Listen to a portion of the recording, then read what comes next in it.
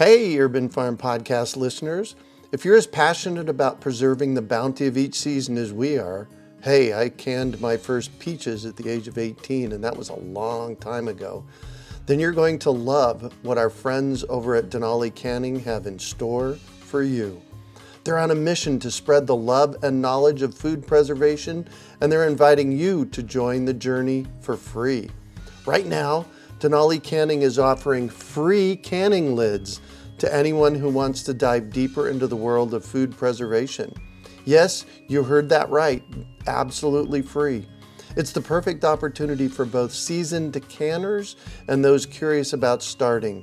Denali is about quality, reliability, and supporting the canning community, ensuring that you get the best results every time you preserve. So why not give it a try? Visit denalicanning.com/free to claim your free lids and start your preserving adventures today. That's denalicanning.com/free.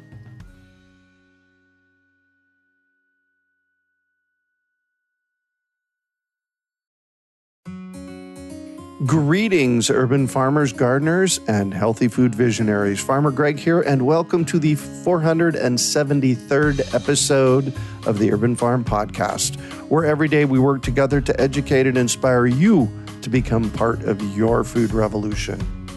Today on our podcast, we have someone who expanded his growing options through hydroponics and more. We're talking with Kevin Espiritu about small space urban gardening techniques.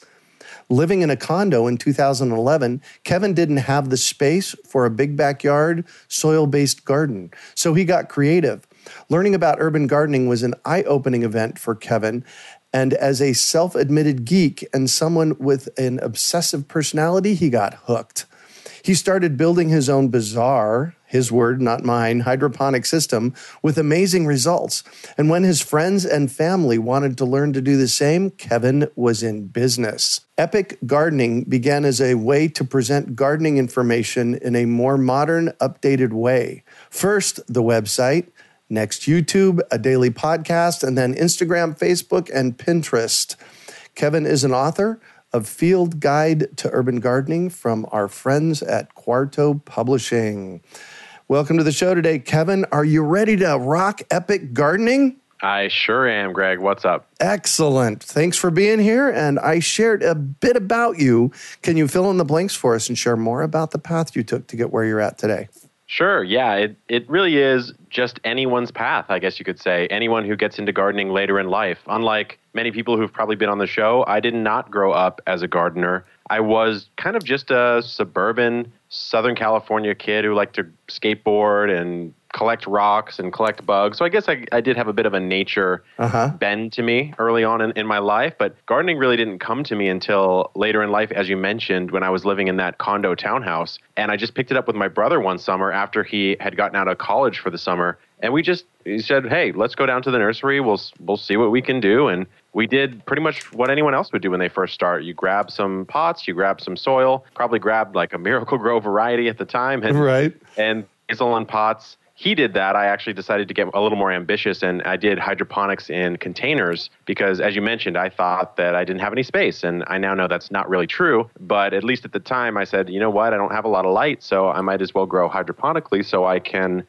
control the whole environment and actually provide light to the plants. So that's how I started out. It was not the most successful journey into the hydroponic world as a first timer, as you can imagine, but I definitely learned a lot, and it hooked me. And that's kind of when I decided to start Epic Gardening as a little hobby blog that is, of course, now since evolved to much more. And you started Epic Gardening blog when? Well, officially, I would say 2013. Perfect. And how has it evolved since then? So back then, it was really just a hobby blog, just a way to chronicle what I'd been doing in the garden and share a little bit about hydroponics. But pretty quickly, I realized that there wasn't a lot of good information, or at least palatable information, I guess, about hydroponics online. I felt that so much was just either buried in research papers or about growing one particular type of plant, and I think you can imagine which one that might be. So I decided to go ahead and just evolve the website a little bit and create a little bit more of an actual true resource. And so that's what I did. And the path has really been it slowly building over time. I kind of woke up and realized, oh, there's actually quite a few people reading this. So let's see what I can do and actually see if I can turn this avocation into a vocation. And how's that worked? It's been pretty good so far. So I officially went full-time on Epic Gardening in 2016, the summer of 2016. So we're right around the 3-year anniversary, I guess. So I've been going at it strong for 3 years. It's pretty good. You do this full-time. What does that look like? So in the practical sense, it basically looks like living a life in the garden, which I think a lot of people would love to do. But yeah, right? Wouldn't that be nice? And especially for me, I'd experimented with a couple different models in the past where I was actually growing and selling produce. That's not what I do. I used to grow and sell microgreens, and I quickly realized that, if I wanted to travel around or if I wanted to perhaps take a little bit of a vacation, that would be hard to do. Yeah. And so although growing and selling your produce, I completely respect and admire that profession, it's not the path I took. So the route I went is basically becoming a everyman garden educator, I guess is what you would call me. Mm-hmm. And basically I just share what I'm up to. And it's at the point now where enough people are kind of following along with the journey that I'm able to monetize that in a couple different ways. I sell some products. I'll do some work with brands that I really love and respect. I'll, of course, write the book, which helps out. And then, sometimes you have a little bit of income coming in from other sources. Right. Well, and as farmers, that's really what happens. I've been self-employed since 2013 doing this and part-time employed for the previous 25 years. And for me, there was always, okay, I taught at Arizona State University and I made a little bit of money doing that, and then there was a few other things. So I think that's, as food growers, that's part of the process, is it not? Yeah, I would agree. I mean, I think even in some of my farms that I'll go out and see, because one of the things I really love to do is go cover other people in the urban gardening movement. I was just out in a farm in Reno and just seeing all the different ways that he's able to monetize and make a living on his farm. You really do have to pull from a bunch of different sources, and kind of the aggregate of all those revenue streams is what enables you to do the work that you really love to do. That's what I've seen, at least. Amen to that.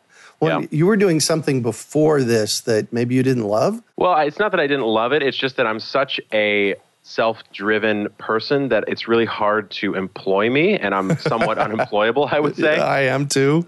Yeah, so I'm so self-motivated that actually is a detriment. I'm not saying that as, look at me, I'm so special. It's more of a detriment sometimes when working with teams. So even though I was at a publishing company for 18 months on the founding team and it grew like a rocket ship, even that, which would have been a dream job for many people, about at that 18-month mark, I was like, it's time for me to go out and do something on my own, because I just can't handle what would even be considered a pretty good job. Yeah. Well, there was something that happened at the publishing company that kind of blew you this direction, isn't there? Yeah, well, I mean, I worked with Mel Bartholomew in my past. And so I would say right around the 2013, 2014 mark is when I was working with Mel Bartholomew. And I'm sure many of your listeners know him as the founder of Square Foot Gardening. Yep. So having worked with him prior to the publishing company and then worked in the publishing company and saw, okay, here's how books are created. Here's how books are launched. Could I potentially write one myself? The seeds, metaphorically and literally, I guess, were being planted for the future, which we're in now. Yeah. And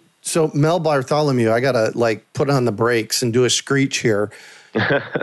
You got to work with Mel Bartholomew? Yeah. So it was really funny because it was one of those scenarios where if I knew about him at the level that I do now, I would have freaked out more than I did back then, because I was just getting started, right? And so to me, he was just someone in San Diego, but he was looking to just expand his digital presence, because at that time he was long retired and he'd been focusing on the Square Foot Gardening Foundation, the nonprofit arm. Mm-hmm. And so he hired me to help out with the website work and all that stuff. But looking back, I now think, wow, what an amazing opportunity to get to sit side by side every day with one of the people who really put gardening on the map for the average man or woman. Yeah.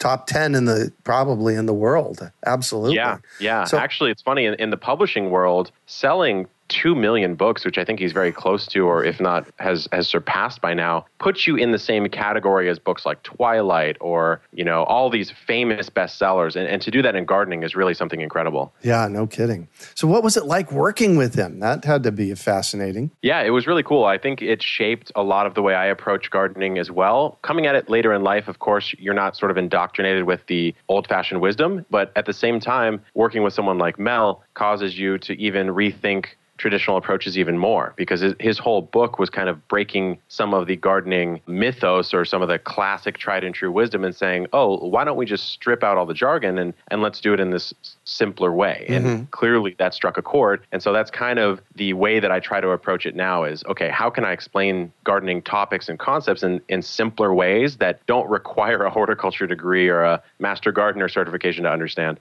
Yeah, exactly. Wow. How cool. Yeah, I'm almost speechless here that to be able to work with somebody of his caliber for as long as you did, that would be a life-changing experience for me. So congratulations on that. Yeah, thank you. It was definitely a pleasure and an honor.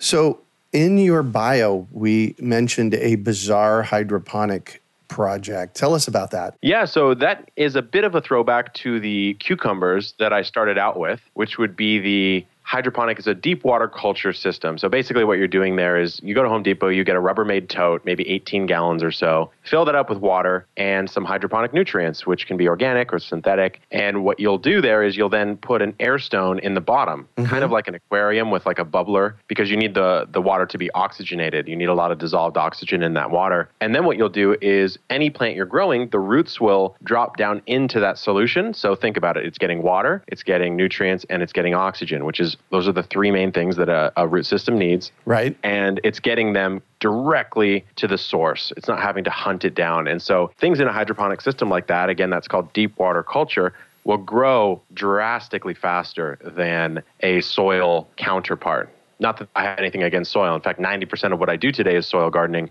However, there is something to be said for the raw speed of a hydroponic system. Well, and also they use less water, I would guess. Oh, yeah, drastically less water. I think the stat is somewhere around 90% less. And that's mostly because you're not getting evaporation, right? Because the system is enclosed and the roots are only using the water that they need. So the rest of the water just sits there. It doesn't evaporate out. It doesn't seep through the bottom of the soil, and the roots are just able to use it. So it's very, very water efficient. So really good if you're in a drought area. Like we both are. Yeah, both of us are. Exactly. Yeah. So you can use that. And of course, there's things in soil you can do as well. But it's very helpful for greens, I would say. If you're looking to grow a lot of greens in a really enclosed space in a simple system, hydroponics would be something I would look into. Yeah. Well, I've said for several years now that growing food in cities, I call it urban farming, but growing food in cities is the solution to our food problem. And it's not just in ground. It's not just hydroponics. It's not just aquaponics. It's everything. It's all of the systems that we put in place in cities to make food. Yeah, I couldn't agree more. I think that what you said is really accurate. I think sometimes you'll see these, I guess you could call them battles between the methodologies of, is aquaponics really that efficient versus hydroponics or soil or vertical, whatever? And in my opinion, I think we need a little bit of all of them customized to the unique challenges of each growing environment. Exactly. Sometimes something will just work better. Yeah, exactly. One of your early ventures was a microgreens business. Tell us about that and tell us your experience and how that worked. Sure. So that was, I would say, 2014, in the summer of 2014, which was a couple years into my gardening journey. And I had picked up a kit for growing different types of microgreens, maybe 4 or 5 different types, red garnet amaranth, some very colorful varieties. As soon as they started coming up in the trays, I looked at them and they were just so vibrant and absolutely delicious. And so my entrepreneur brain kicked in and I said, I wonder if a restaurant would want to buy these. And so what I did is I called my cousin and I said, hey, take a day off work. I'm going to go get a haircut, look nice and fresh. And we went to one of the nicer streets in San Diego with all the fancy restaurants. And I just put the microgreens on ice, made up a little price sheet on Microsoft Word, and then we walked down that road for the afternoon. So I went in at about 2 to 3 p.m., which is a really good time to go in if you're trying to network with a chef because it's in between service. So they're just prepping and you're not going to bother them or disrupt service in any way, which is a surefire way to not get the deal. Yeah, so don't go at lunch or dinner. Yeah, exactly. So we went in and pitched them. It took a long time and we weren't really getting a lot of success until we got to the last restaurant on the road, which was coincidentally the fanciest, the most prestigious. And so I was kind of discouraged. And my cousin said, it's not going to hurt us to just go into this last one. So we go in and the 2 sous chefs come out and they absolutely love every single microgreen. And they asked for 10 others that I didn't even have. And so I was kind of flabbergasted, didn't know what to say. And my cousin stepped in and he said, you know what? perfect. We'll have these ready for you in 2 weeks. And so then I said, thanks for saving me. And I went home and I next day aired the seeds, started them on that following day. And then for the next 6 to 9 months, I had that restaurant as well as a couple others in San Diego as regular clients, which was just a really fun way to make a living with plants. Not a living, I guess. It was more of a side income thing, but it certainly could have scaled up to be a living. Yeah, well, I know that Joseph at Arizona Microgreens here in Phoenix does a local microgreens, and he's scaled it up into a pretty big business, just local. Yeah. Yep. Microgreens can be I would say $2,000 to $8,000 a week business, depending on the level of scale. Yeah. And of course, it depends on your market too. You did say a week. Yeah, that's just what I know from different people that I've went around and hung out with. It really just depends on your locale, right? San Diego, much bigger, of course, than a smaller town like a Santa Barbara, right? So it really is going to depend on that city that you're in. Well, I really love the way that you did it. You really, before you grew anything of, any significance, you went around and talked to the chefs, found out what they wanted. That's a key piece of your success. Yeah, I think, and this gets a little bit far afield of gardening, but it does speak to, entrepreneurship or making a business out of plants in general, is the quicker you act to see if the idea will work, the better off. If I had sat there and scaled up, spent a couple $1,000 on microgreen equipment, and then went to restaurants and found that, they don't really want them, or they don't want them at the amount. Well, why did I waste all that time? I might as well find out right away, get a couple contracts, and then go from there. It's much easier to have success that way. Yeah. Well, congrats on that. Thanks. Yeah, it was fun. So you've written a book called Field Guide to Urban Gardening. I have a copy of it here. In fact, we're going to give away some of these to our listeners.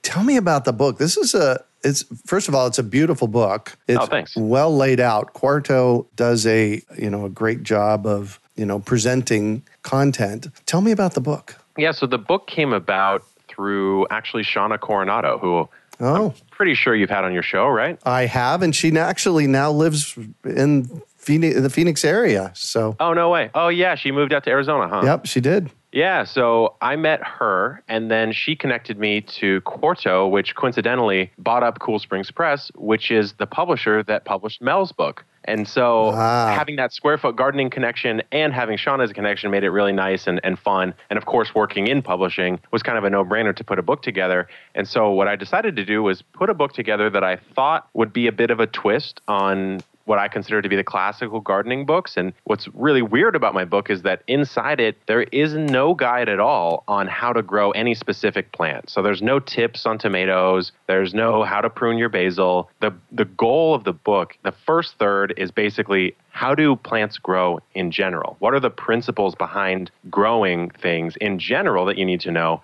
so that you can start to solve these individual plant issues yourself?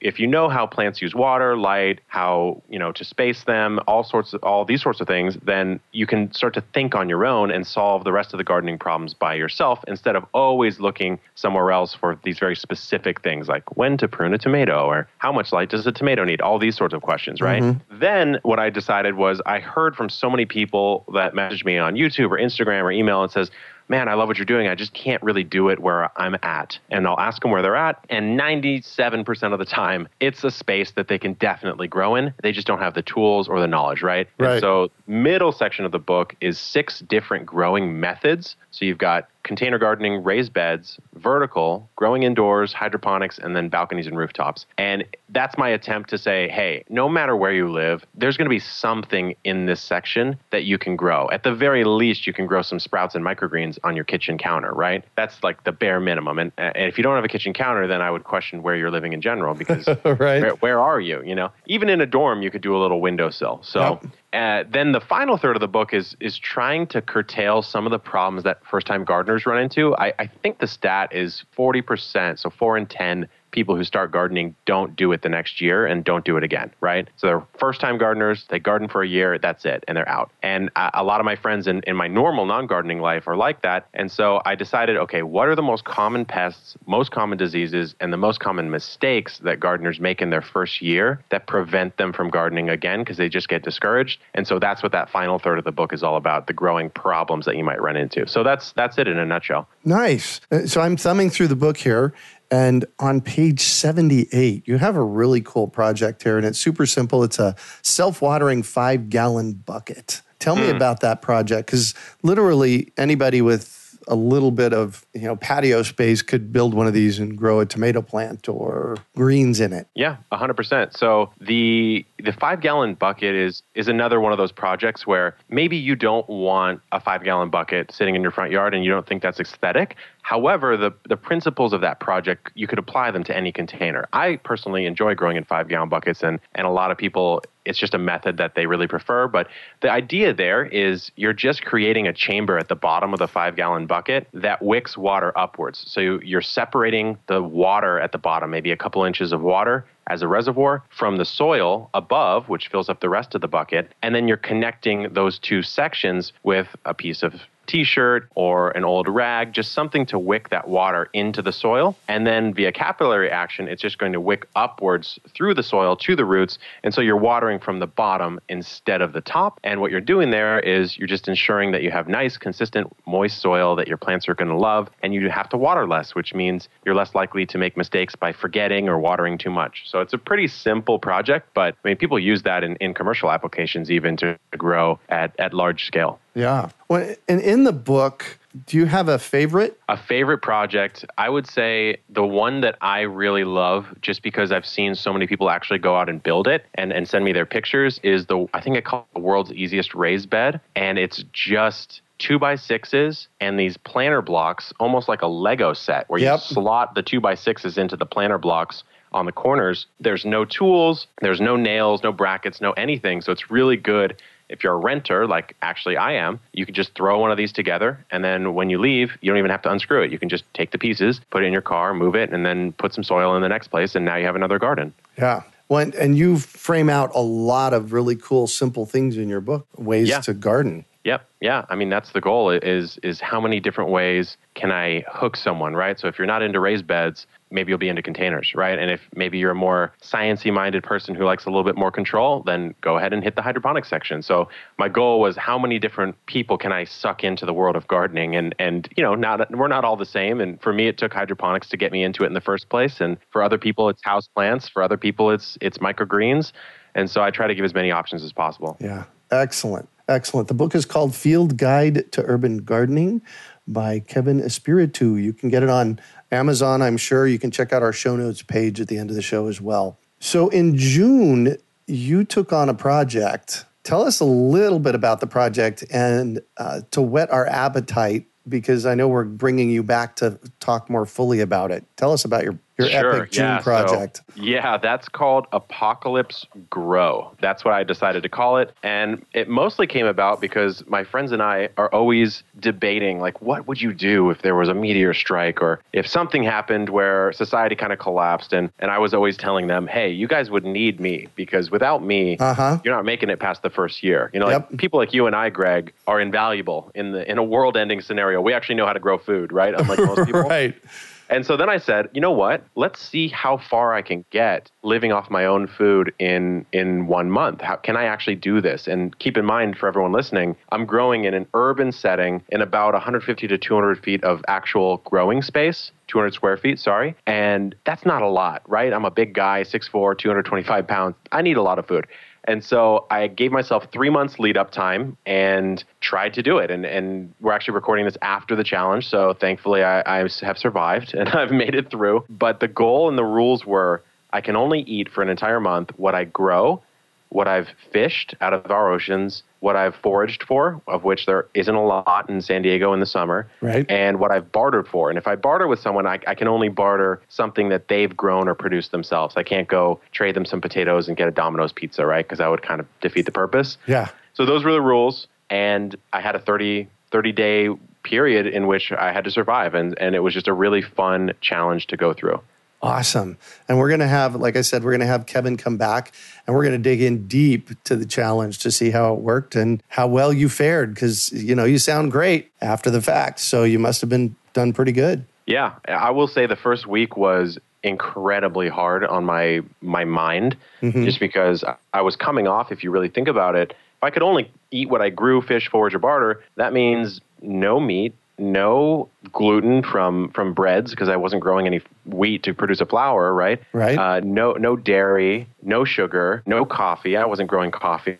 So it was quite a shock to the system. But after that week, I really started to come into my own and actually felt quite a bit better than I normally did. Wow. And it lasted a month. Mm-hmm. Mm-hmm. Oh, cool. All right. Well, I look forward to our next conversation. So I'm going to shift on you, and I'd like for you to talk about a time you failed, how you overcame that failure, and what you might have learned from it. In the garden, so many. I actually was talking with Joe Lample of Growing a Greener World and the Joe Gardener Show, and he had a quote that kind of reframed it for me, and he said that the best gardeners are the ones that kill the most plants because right? you have to fail. Yeah, you have to fail to adjust your techniques. And so pretty much the first time I grow most plants, it is not optimal. I do something wrong. I don't consider something, or I miss a pollination window, or whatever the case may be. Maybe the soil's not right. And so one that's actually really jumping out to me just because I'm attacking this plant again and looking for much more success this year would be peanuts.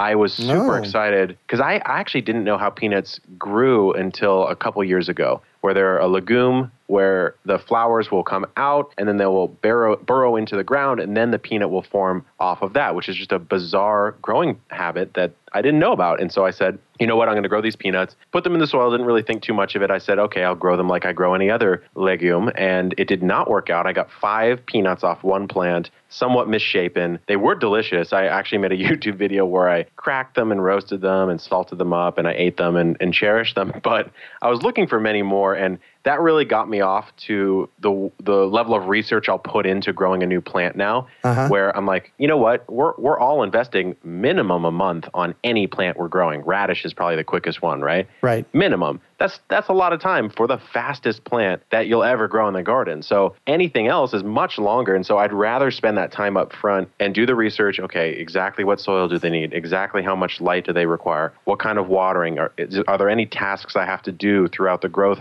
cycle of this plant? You know, all that research up front now, because I don't want to fail on a 90, 120, 150 day crop, right? So the peanuts kind of kicked me into that more planning mode. Interesting. So tell me a little bit more about how they grow. I've never grown peanuts before. I've thought about doing it, but tell me about that because it sounds different. Yeah, it's very weird. So most bean plants, the pods themselves are going to be produced in the air, hanging off the plant, right? Whereas with peanuts, as far as I know, and I've only grown one plant last year, but the way I've observed it to grow is that the flowers will come out as they normally would on most plants, above the ground, off of a leaf node, right? And then what they'll do is they will then fall, touch the ground, and the peanut will form beneath the ground. And so it's kind of similar, at least in looks, to how a potato would grow if you were to just uproot a potato and all the potatoes were attached. Right. They're just kind of hanging outside the root system. And that's what I noticed with my peanuts. And, you know, hopefully this year I get many more, and I'll see if I can take some photos for those of you who would like to check it out on Instagram or on YouTube or any of the other platforms. But just a very bizarre growth habit that's almost fun to grow just because of how weird it is. But I also love peanuts, so I'm going to grow them because I want to eat them too. Oh, there you go. Wow. You know, I've never explored that. In fact, one of the things I want to point out is the way that I do learn to grow new things is I go get the seeds and I plant it. And that's what you've done with the peanuts. Yep, exactly. I mean, I really can't resist growing something for the first time, no matter what it is. And so I'll just grow weird varieties of normal things, like a purple lady bok choy instead of a normal bok choy, or any sort of colorful variety of really any plant.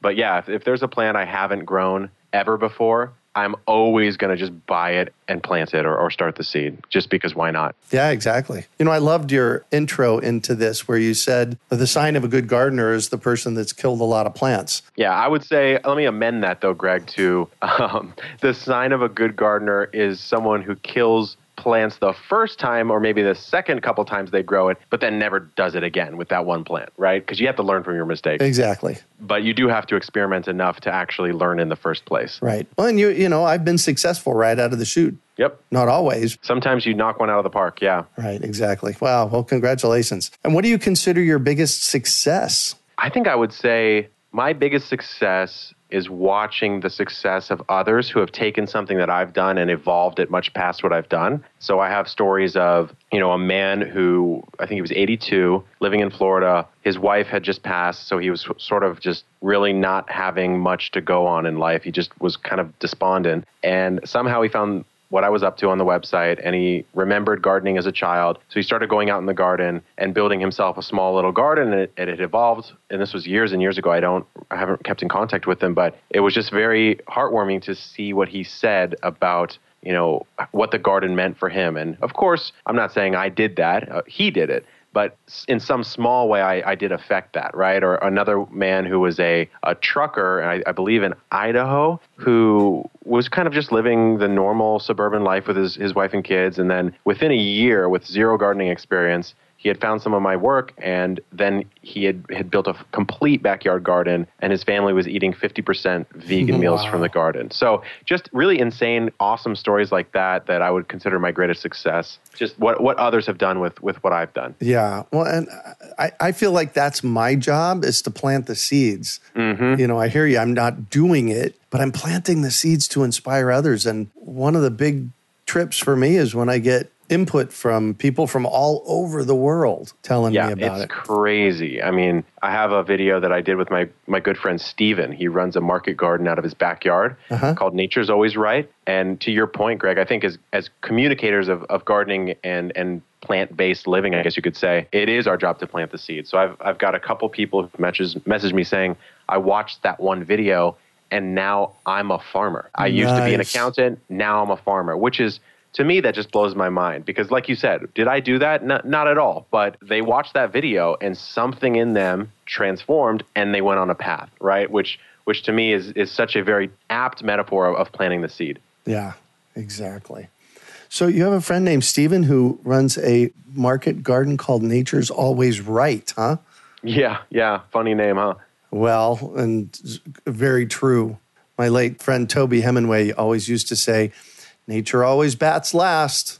Oh, wow. That's a great quote and an awesome guy. I know his work. Yeah. So what drives you? Oh, man. I think it really is the same answer, to be honest. I don't want to be, duplicative in my responses, but seeing the results of what I do is a huge driver. But that's not all of it. Of course, it's not all selfless. I'm helping the world. It is my own life. The way I get to live because of what I'm doing is extremely fulfilling in its own. So, take away all of the good feedback that I'm getting from other people who are improving their lives. Even just for me, going out and reconnecting with nature. Remember, I grew up a suburban kid playing video games, skateboarding, and kind of running around doing that stuff. And that was not the most connected to the planet type of lifestyle, and I've plugged way back into that, and I'm going even deeper into it. And so just getting to live that way and actually support myself doing that is extremely fulfilling, to say nothing of, the effect that the work I do has on others. Oh, yeah, exactly. You mentioned a couple of times being younger and, connecting with nature. I'm looking at page 9 in the introduction of your book. Oh, no. Yeah, so there's a picture of you, and that's about 8th grade maybe? I think it was, I remember vividly that it was 7th grade, because in 8th grade, what you're about to describe, I look completely different. Oh, very good. So, and interestingly, one of my slides for a big presentation that I do shows a picture of me in the 8th grade. Yeah. I think for me, that is my interior self still. And for those of you listening, I have this massive parted, huge head of hair. I've got braces on. I've got massive adult-sized glasses because I have a really big head for my age at that time, and just kind of a nerdy outfit in general. So definitely that is still how I feel on the inside of myself. Nice. Well, the cool thing is you're you're surrounding that. You're claiming it. It's who you are through your writing, and so yay. Yeah, it's funny. I thought it would be funny to add that one into the book. Yeah, when it gets cool responses out of people when I'm presenting and using that photograph of me in the 8th grade, because I actually had an event happen for me in the 8th grade where I wrote a paper on how we were overfishing the oceans. This was back in 1975. Oh, wow. My life traces back to that picture as well, where I was, I knew back then that there was something wrong with the way we were living on the planet and eating on the planet. And it was my job to do something about it. Very prescient for you to know that at that age, and even in that period of time, because I don't think it was really on the radar back then. No, it wasn't.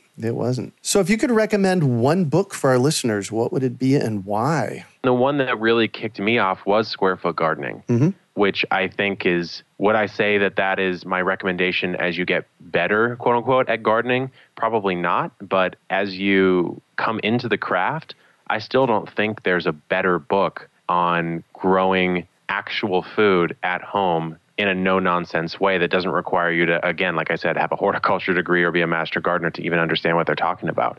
So I think Mel just knocked it out of the park with that book, and that would be my number one recommendation if you're starting out in the garden. Yeah. Well, and it gives you very specific guidelines on not how to plant specific plants, but on how to design and build a garden that is in a square foot and 100 square feet, you can grow an amazing amount of food. Oh, yeah. Yeah. And just the way he lays out spacing, which is a very confusing topic for beginners, and even when and how to plant, the calendar, right? Doing it over time. I think a lot of people who are first-time gardeners, you don't even know how long crops take to grow, let alone when you should start them and when you should take them out. So it solves a lot of the problems that most people have when they start out. So for sure, my number one recommendation. Yeah. You mentioned a word, facing. Did I hear that correctly?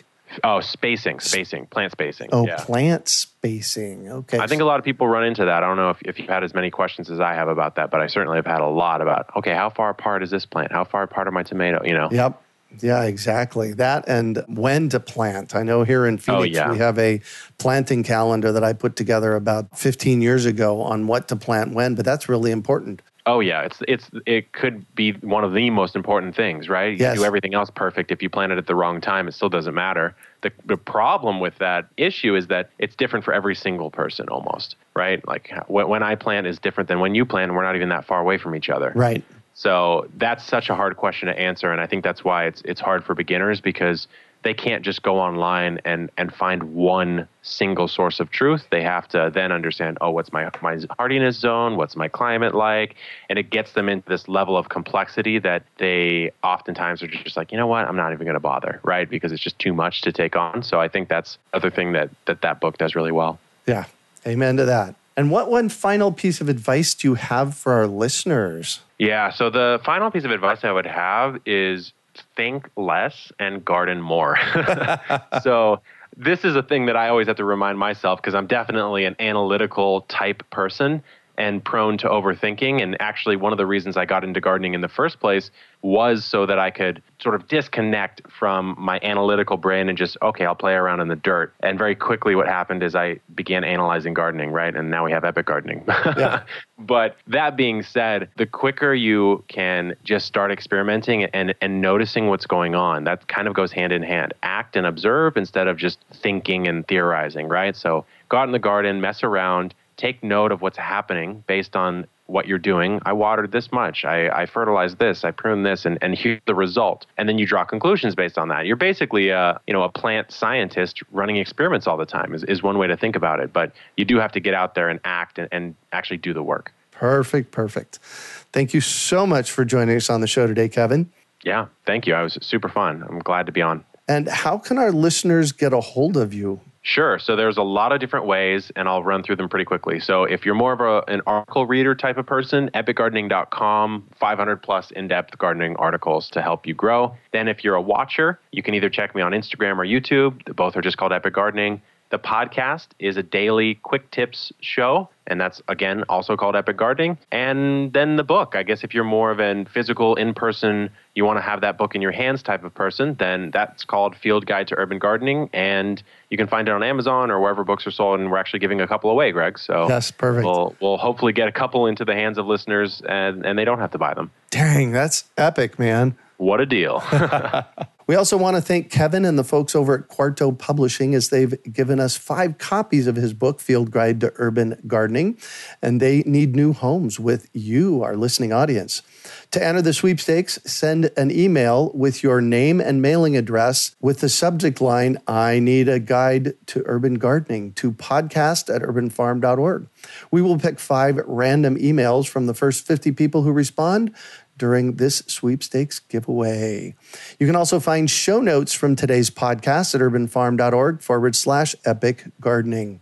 We are your urban farming resource. You can find us on iTunes, Google Play, Stitcher, iHeartRadio, and everywhere podcasts are found. Also visit urbanfarm.org to find articles, webinars, courses, and more. Well, that's it for today. Thanks for joining us on the Urban Farm Podcast.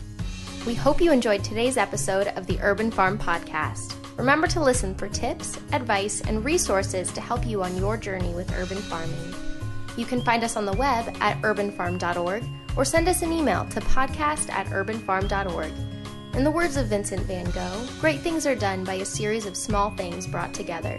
Be encouraged that with each lesson learned and skill developed, you are one step closer in the direction of your dreams. Hey, Urban Farm Podcast listeners. If you're as passionate about preserving the bounty of each season as we are, hey, I canned my first peaches at the age of 18, and that was a long time ago, then you're going to love what our friends over at Denali Canning have in store for you. They're on a mission to spread the love and knowledge of food preservation, and they're inviting you to join the journey for free. Right now, Denali Canning is offering free canning lids to anyone who wants to dive deeper into the world of food preservation. Yes, you heard that right, absolutely free. It's the perfect opportunity for both seasoned canners and those curious about starting. Denali is about quality, reliability, and supporting the canning community, ensuring that you get the best results every time you preserve. So why not give it a try? Visit denalicanning.com/free to claim your free lids and start your preserving adventures today. That's denalicanning.com/free.